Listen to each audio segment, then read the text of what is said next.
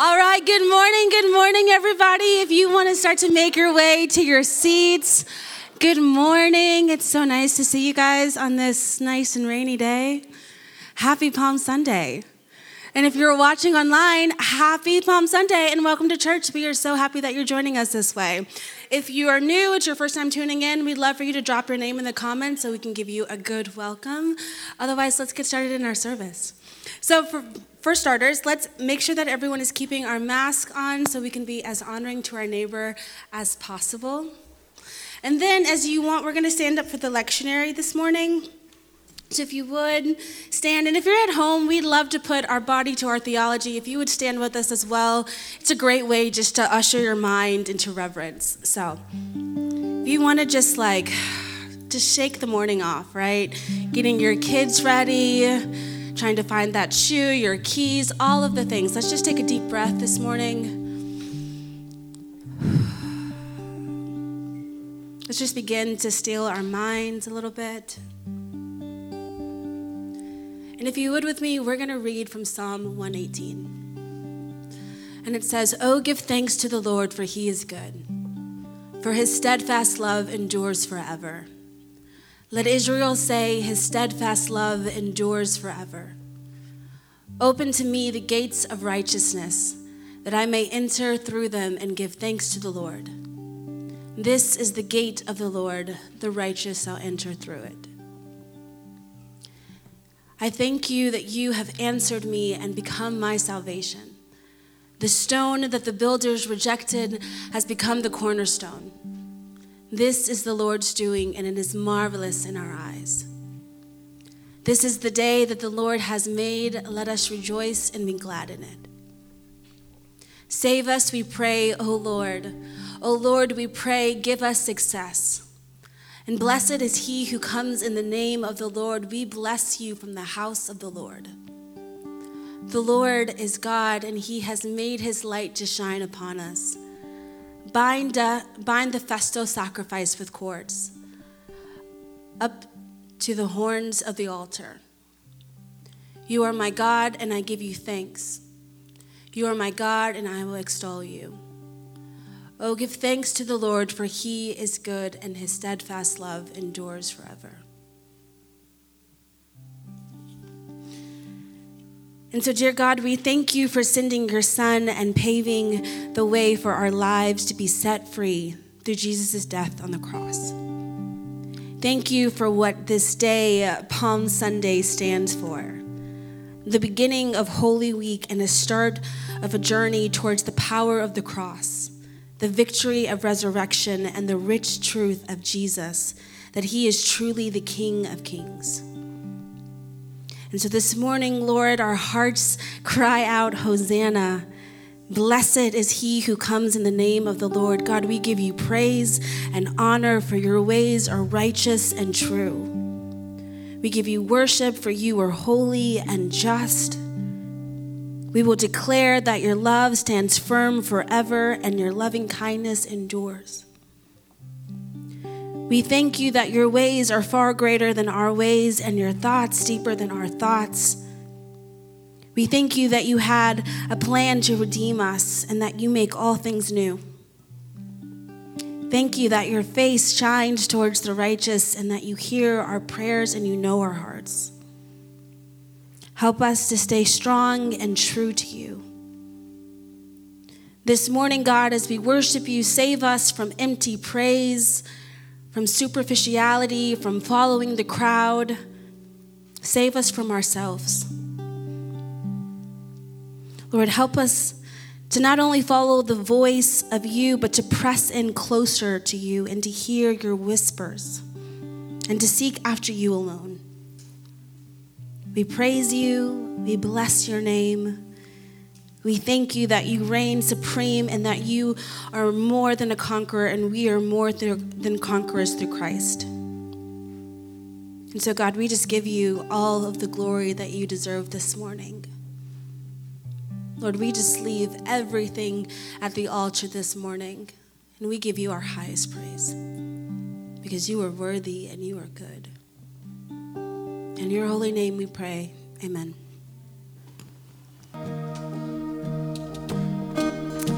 if you'll join me as we pray and do prayers of the people.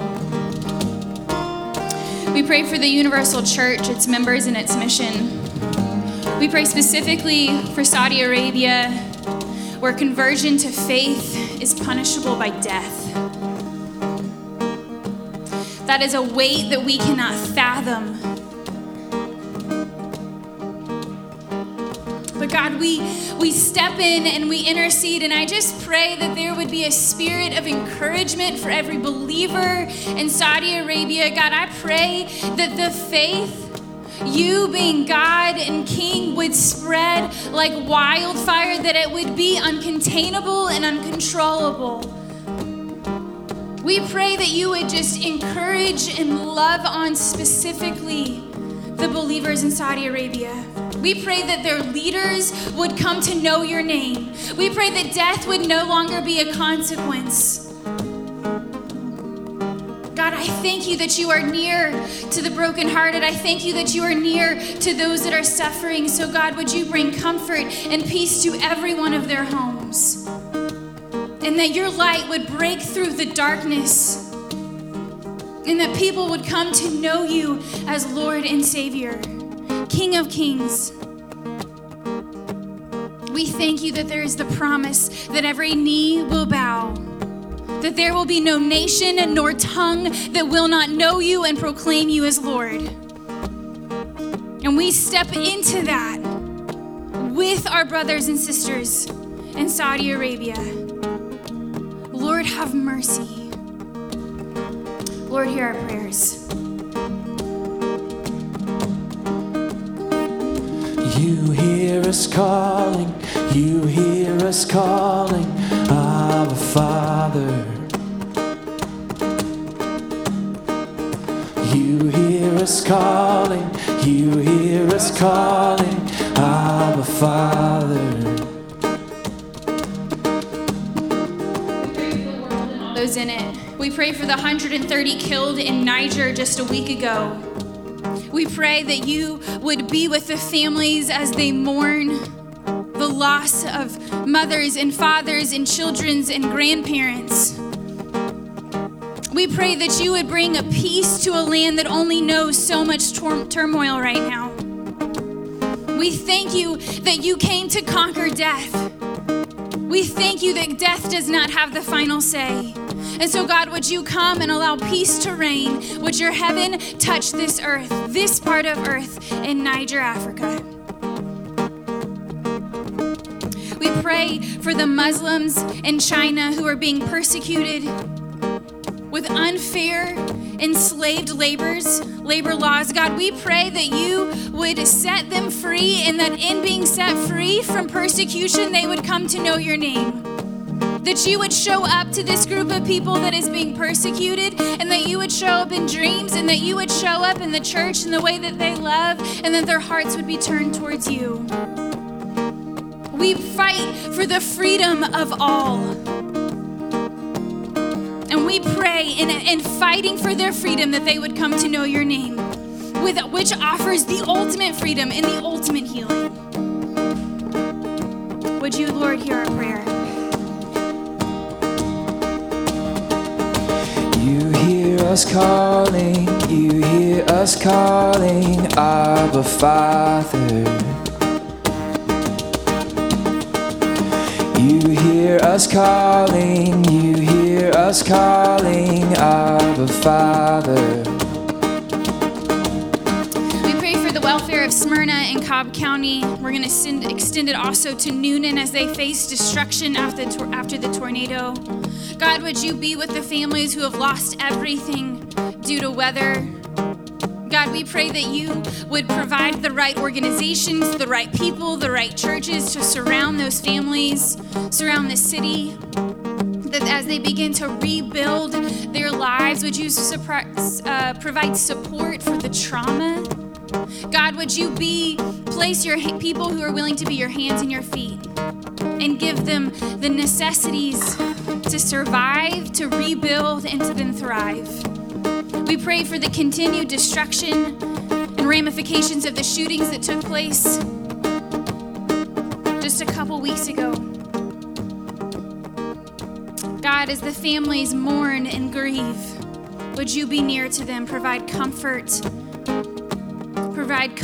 those in the surrounding areas who have a new sense of fear or loss, or grieving the ways that they've impacted the community. We continue to pray for comfort for all families involved, of the shooter and the victim. I thank you that you know our needs, that you know our wants, that you know the darkest thoughts and the darkest parts of our hearts, and you promise to be faithful and sovereign and be with us in the middle of it. So would you show up radically and be with them in the middle, in the thick of the darkness, would you show up? Lord, hear our prayer. Lord, have mercy. Christ, have mercy. Lord, have mercy. Christ, have mercy. We pray for the concerns of this local community and all those who suffer in it. We pray specifically for the Whip family as they've just lost their mother. God, we want to say thank you for the testimony of her life, her readiness to be with you, for the way that she loved you and the testimony that she has left. And I pray for the grief, the overwhelming grief and loss that happens when we lose a loved one.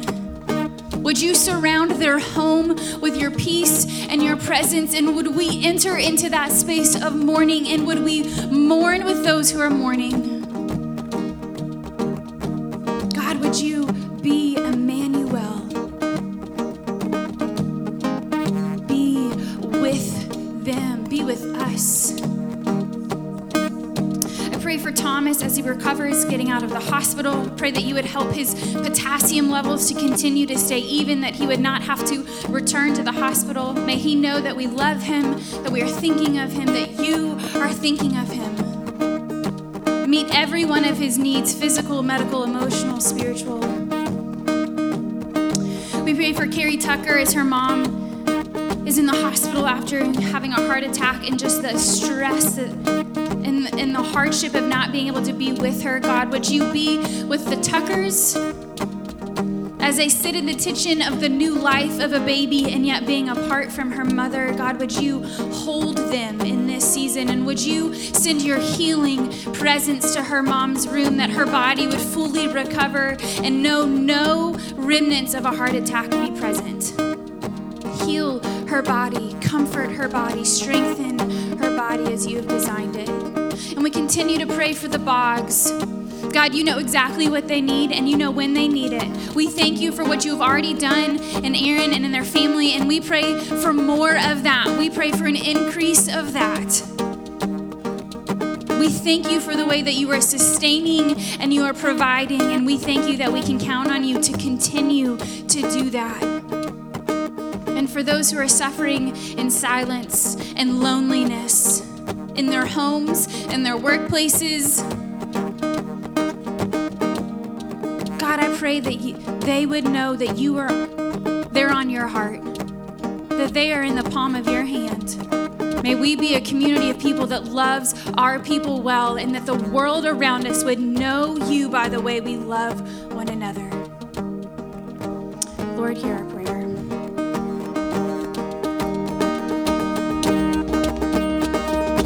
You hear us calling, you hear us calling, Abba Father.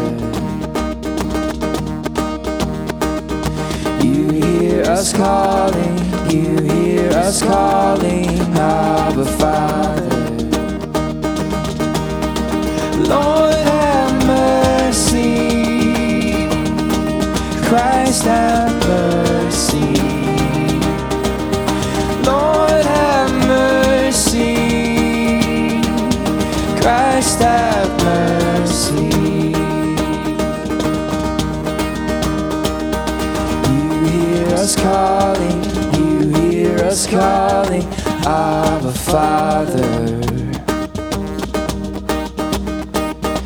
You hear us calling, you hear us calling, Abba Father. So I want to start today.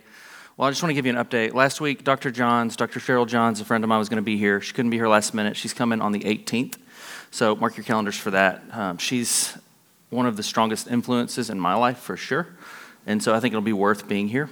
And then again this week, I'll also attest, when I was setting up my station, I told Becca I was walking through just setting it up, and I started to cry. And I'm not necessarily a crier, but I started to get a sense of the heaviness of the heart of God and the way that he approaches even the cross through Palm Sunday and the humility in which he embodied, that I believe he's inviting the Christian community into. I don't get a sense he's asking us to dominate anyone. I never have. I've never really wanted to follow that version of Jesus that dominated and demanded. But I fell in love with a Jesus that was kind and knew the depths of who I was. And when that became real to me, I was willing to say yes to whatever.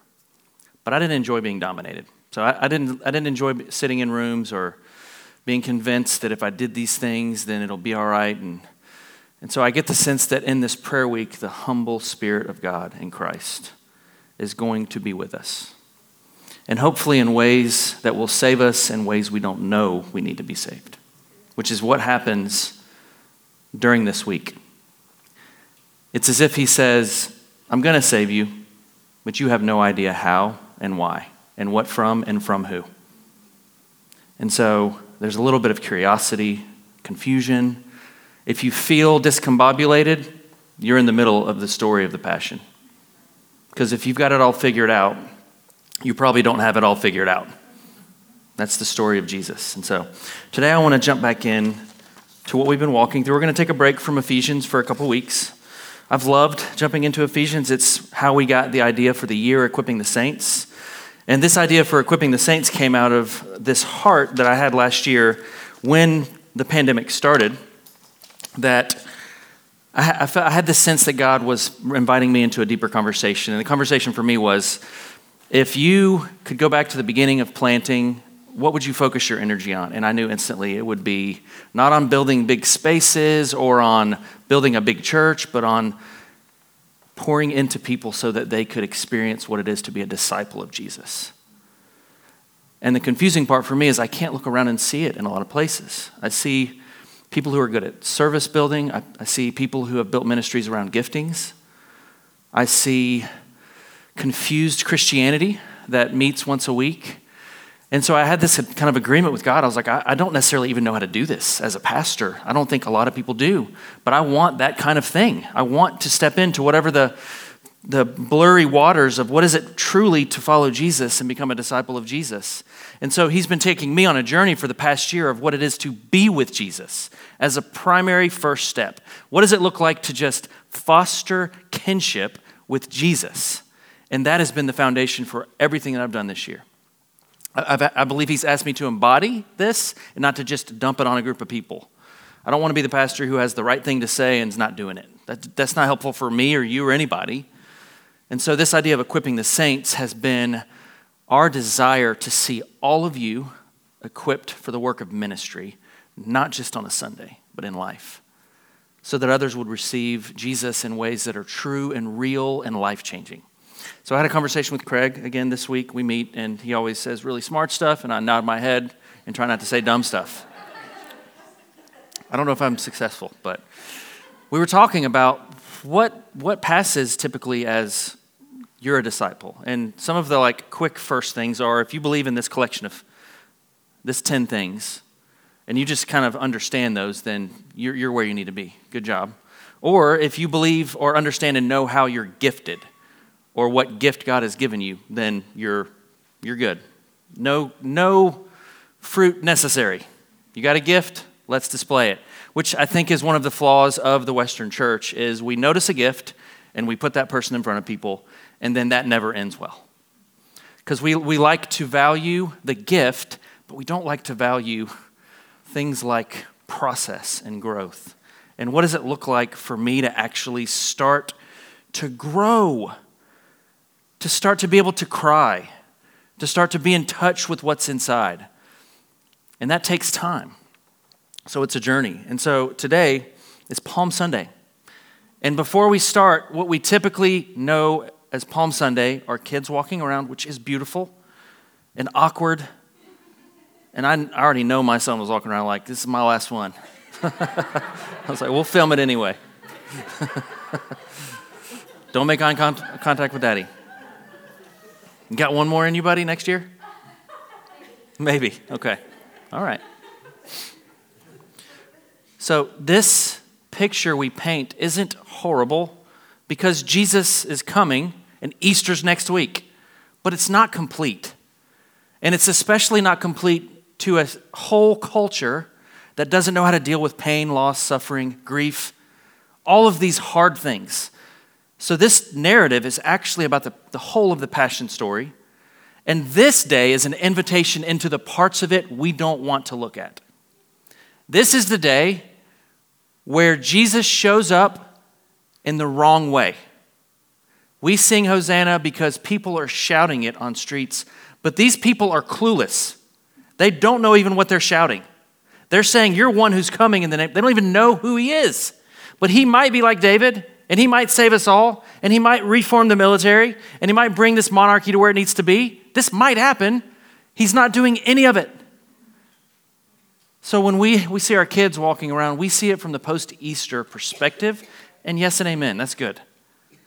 But there are parts of this whole narrative that if we don't understand, it's impossible to be a disciple of Jesus, to have the mind of Christ, to understand what suffering looks like, to not get our way. Good Lord, God, don't give us our way. Most of the time, all of the time.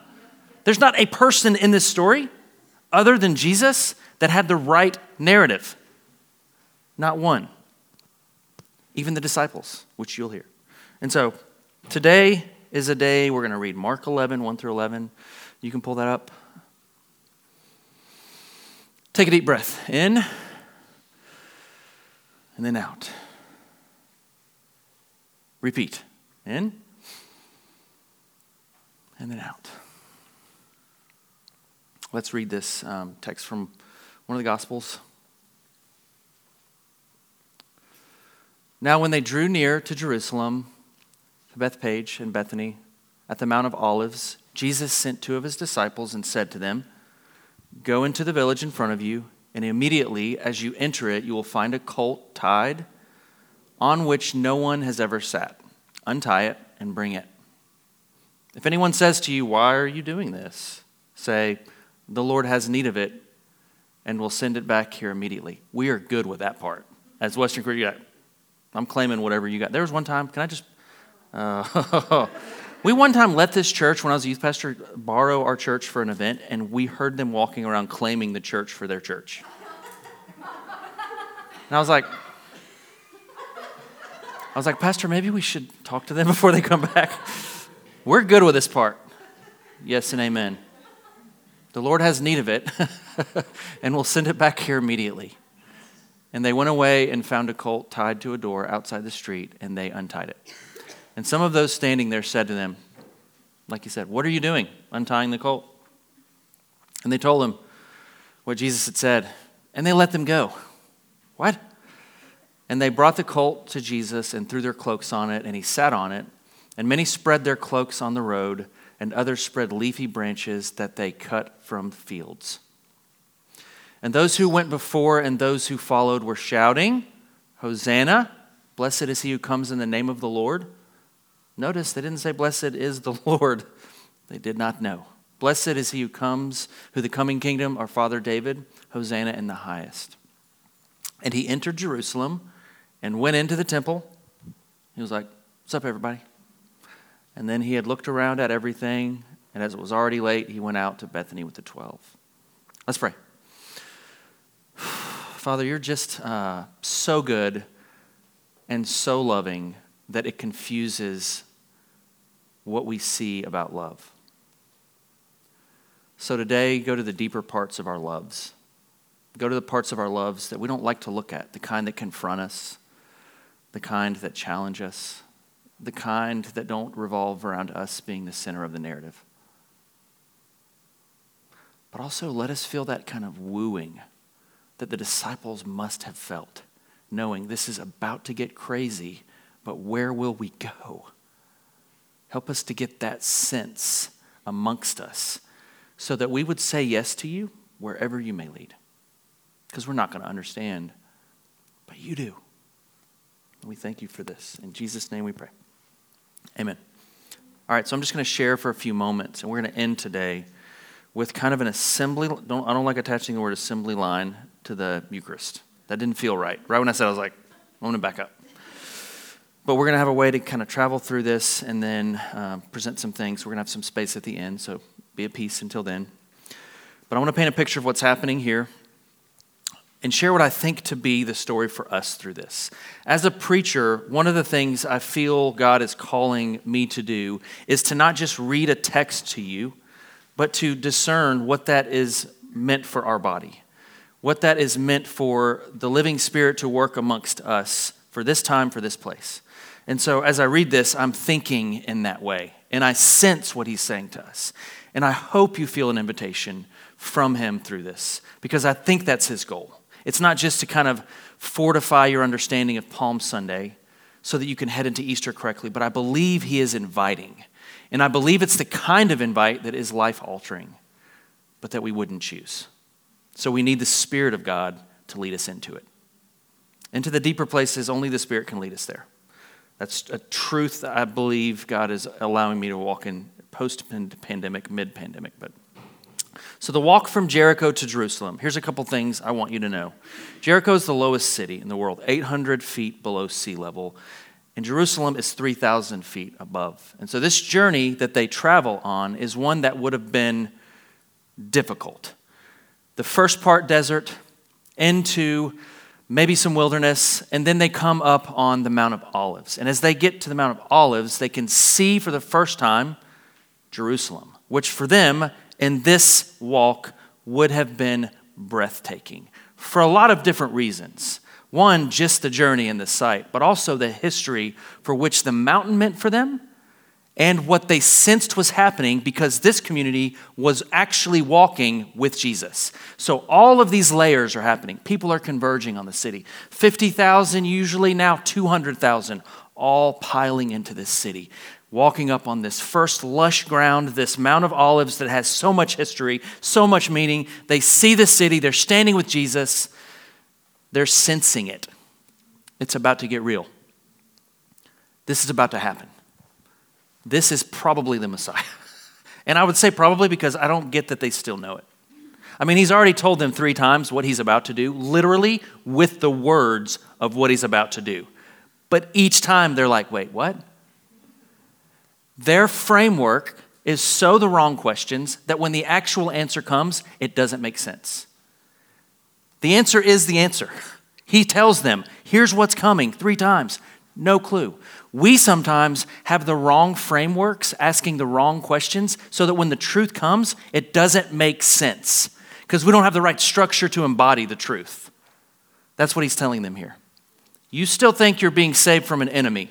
I'm saving you from yourselves.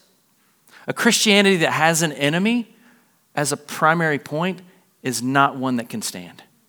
That's just a stronger version of what they already had. A Christianity that has no enemy, that's the one that Jesus embodies.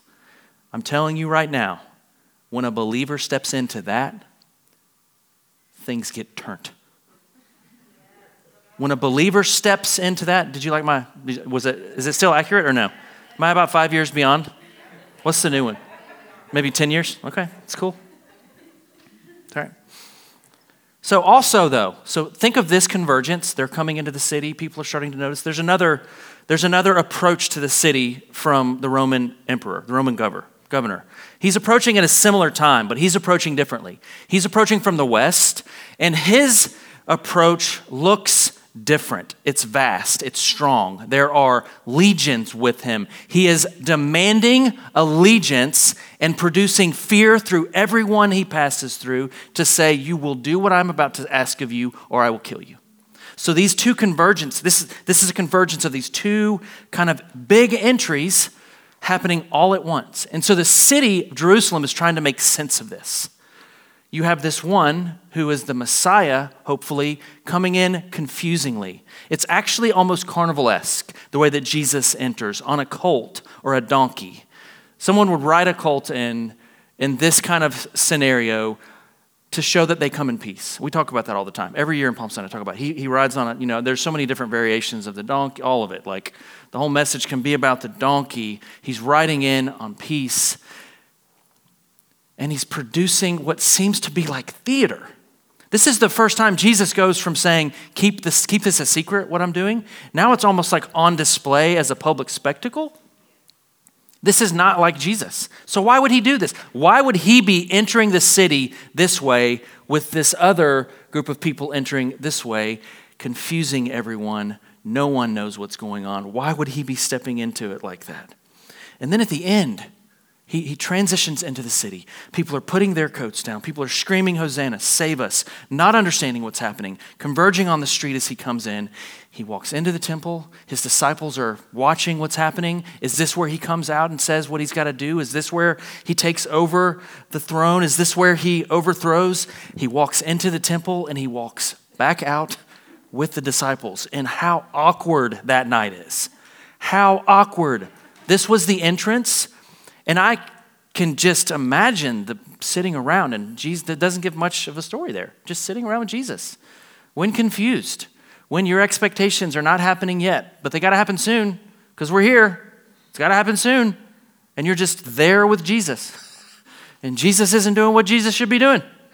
What do you do when Jesus isn't doing what Jesus should be doing? That's when you're like, all of this is weird. This is not how this story goes. He wasn't interested in just continuing what David was doing. He wasn't interested in loves that small. He wasn't interested in producing a superficial account of love that appeased a surface level desire. He was interested in a deeper love that would even turn the ones that loved him to that point against him. What does love look like to a person who is the center of their own story? What does love look like to a community that is the narrative? How do you love a group of people who only love themselves?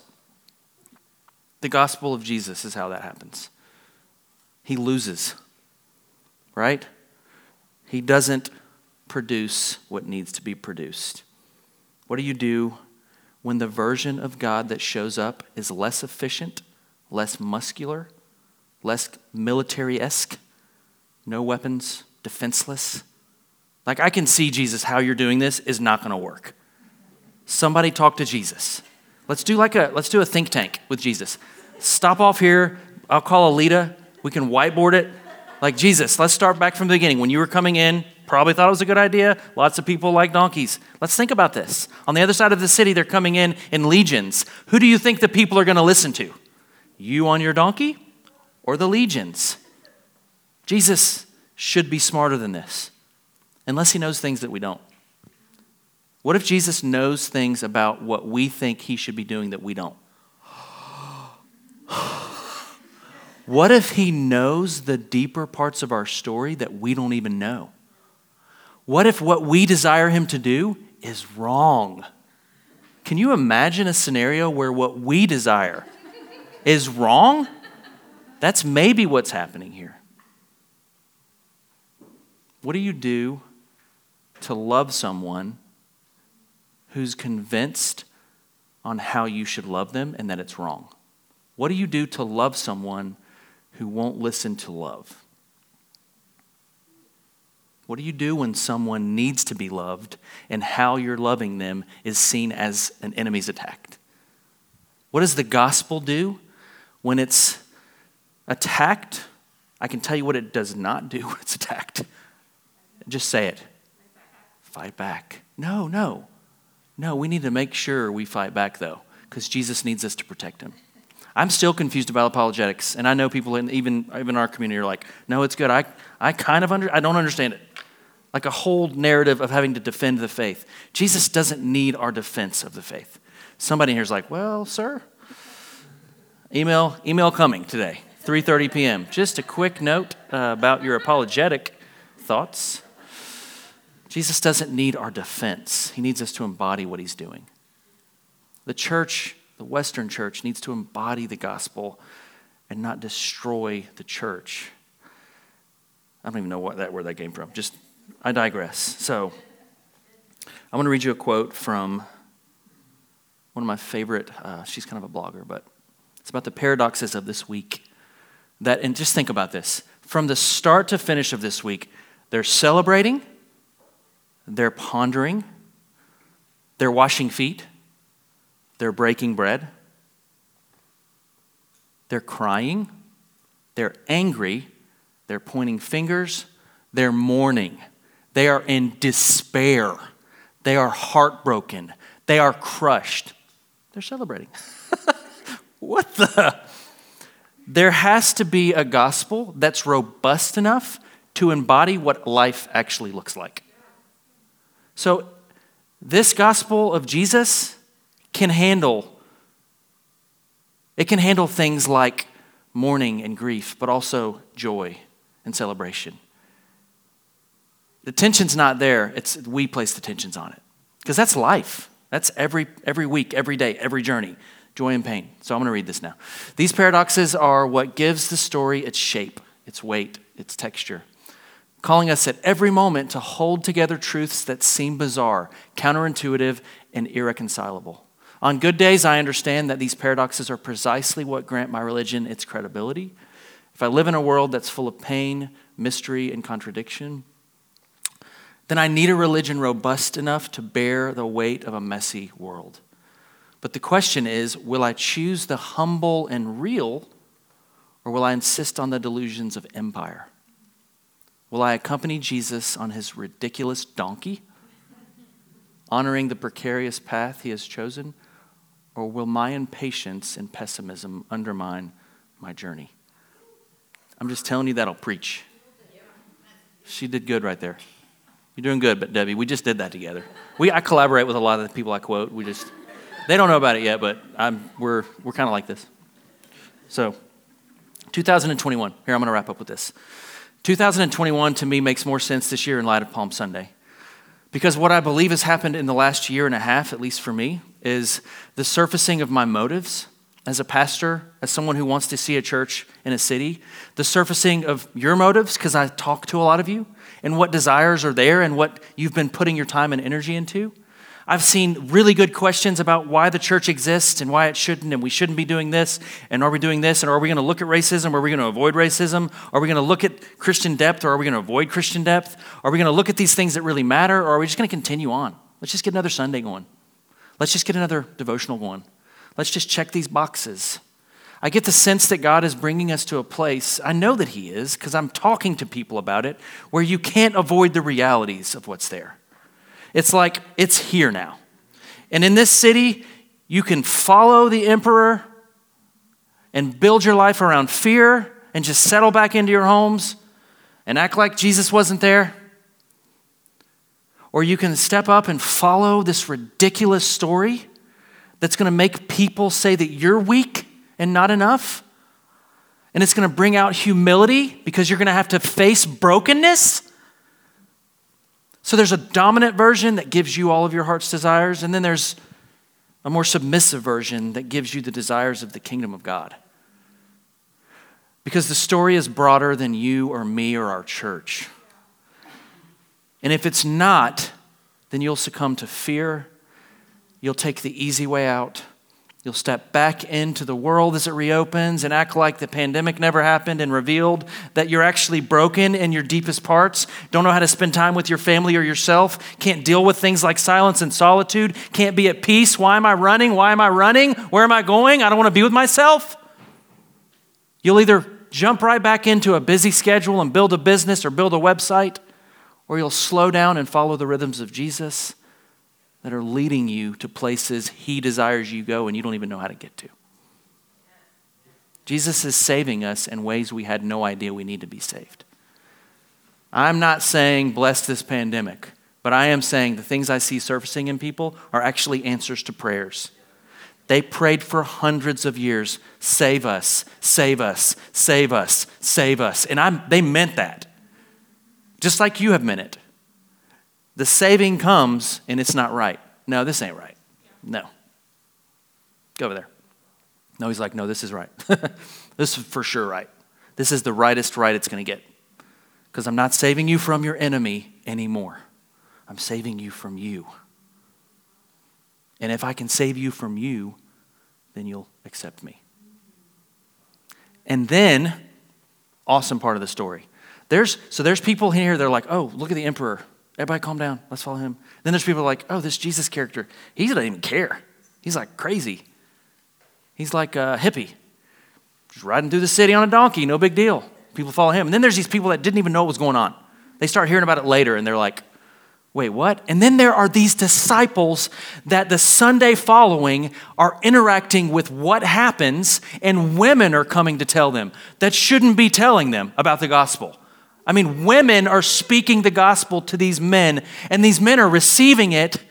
And then there's these people in this city that start to hear about this whole week through the story of people. So now it's not, did you see all that? Did you follow Jesus? Now it's like, I was one of those people that was following him on his donkey, and I was mad, and then I saw this happen, and then this happened, and then a man showed me all these things I didn't know. And people are excited. It doesn't even matter what they're saying at this point. It's just like something's different about her and him. That is very different. I'm interested. It's the story of the gospel now through people's mouths, because the church is the bride of Christ, and we are our best when we trust him the most, and we have to taste and see that he is good. I can't tell people about a Snickers I haven't tasted. You can't tell people about a Jesus you haven't tasted. And he's not looking to make prominent people on platforms. He's just looking for simple people that just need Jesus. It's not meant to be as hard as we make it, but it is as hard as it is. That didn't make sense. Sometimes when I'm speaking, I'm like, I feel like I'm really smart right now. And then I say a thing. I'm like, nope, still not smart. I'm still not smart. I thought that would be like a tweetable thing when I started, and I was like, nope. I was like three words to the end, and I was like, yeah, I should stop, and I just kept going. Anyway, so here's the moral of the story. People see and love Jesus when people who have walked through brokenness and invited him in to those places, not just, hey, come to our church. Everybody's happy. Come and get some Jesus. Celebrate. When people are walking with people who have befriended their brokenness and tasted and seen Jesus, that's a different kind of thing. It's just different. It calms you. It settles your nerves. And when you start walking into those truly broken places, you know this has happened before. These people have tasted and seen. That's good. So I want to read you this other passage from the lectionary this week, because I want to pray that you would have the mind of Christ. I struggle praying this because I know you have to have the heart of Christ. And I know I don't get to control how that happens for a person. But I know that that's his desire. Like, I know that that's like what he would desire, is that you would have the heart and mind of Christ, and that you would live a life like it talks about in John 10, and that you would be at peace, and that you would let yourself be led by him, and that you would not fight so much about the voice of God, and you would not allow the cynic to start to scream out loud, because there's plenty of reason why we can still talk to the cynic. People have done this wrong for a while. We've seen churches do things wrong for a while, but there's something beautiful about the voice of this shepherd leading us into places of peace and rest. Not just dominance and calling. Calling doesn't come first. Being at peace with a Savior who is trying to show you who he is, who you are, so much more important. Actually, I'm going to repent for the church for a moment. Other churches, because I don't think we've sinned yet. We've sinned, for sure. I want to repent for the ways in which, when you've walked into a facility, a church, even this one, and felt like if you could just highlight how God's gifted you, that would be enough. I want to repent from that, and then I also want to ask God to just remove that thing from us that says, this is just about me finding out how I'm called and gifted. And then I want to ask that he would lead us into what it looks like to have a Jesus walk by and say, hey, Nathaniel, you want to come with me? What? You come with me. And then what it looks like for 3 years to just walk around with him. And notice his cadence and the way that he talks. Notice how he bends over to drink water from either a cup or a river, because I'm not sure what he would do. What it looks like for him to sit after a long walk. What it looks like when he notices that you're weary from your walk. What it looks like to not have demands on you other than follow me. Watch how I do things. Take my yoke upon you. Let's just put the idea of cranking it out for Jesus over here. Most of us aren't ready to do that. Most of us just need to sit next to a river and weep for a day. Most of us need to allow that brokenness to surface. Quit running from it. Like in the desert we talked about. As Jesus headed into the desert, what wild beasts are waiting on us in the desert that we've been running from for years? What wild beasts in our own life have we been hiding from that Jesus wants to meet us in so that he can bring healing? This is what the gospel looks like. It's not quick. It doesn't happen like that. You can't get it at a conference. You can get some stuff at a conference. You're not getting the gospel in a weekend, right? It's a journey, a walk. It's a literal walk. They walked. That's the invitation this week as we step into this week. Allow yourself to feel what you're feeling in this season. Please look at me. I'm going to close soon. Allow yourself to feel what you're actually feeling in this season. And sit with Jesus outside the temple trying to figure out what he's doing, like they did. Just be at peace and wait with him. And then see what he does. See what surfaces. Will your disbelief surface because of the Jesus you thought he was? Man, I could re-preach. I'm gonna continue. Sarah's like, just go ahead and wrap it up. Just put a bow on it. No bows today. Palm Sunday doesn't have a bow. It has a bowed knee. No, I'll just stop. I'll stop there. Okay. So if you guys want to come up, I'm going to read you this. Have this mind among yourselves, which is yours in Christ Jesus, who though he was in the form of God, did not count equality with God a thing to be grasped, but emptied himself by taking the form of a servant, being born in the likeness of men. And being found in human form, he humbled himself by becoming obedient to the point of death, even death on a cross. Therefore, God has highly exalted him and bestowed on him the name that is above every name, so that at that name of Jesus every knee should bow in heaven and on earth and under the earth, and every tongue confess that Jesus Christ is Lord, to the glory of God the Father. So Jesus, I pray for each person in this space that there would be renewal, that there would be submission to the real version of you that sees the deeper needs, that's not demanding and dominating, that's not using fear to make us fall in line, but that's inviting in strange ways we couldn't have seen. Could this actually be Jesus inviting me this way? And allow us, God, to be fitted for this life. Allow us to be fitted by what you've done.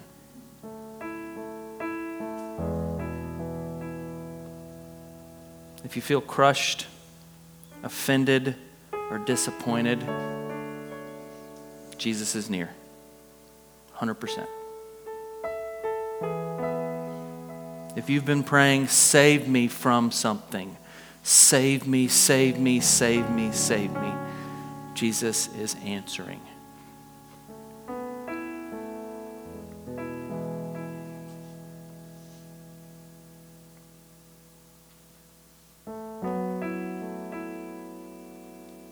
We invite you this week to have your way, God.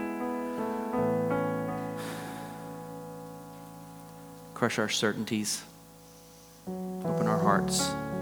Heal us in ways we didn't know we needed to be healed. Restore unto us the joy of our salvation. Renew right spirits in us.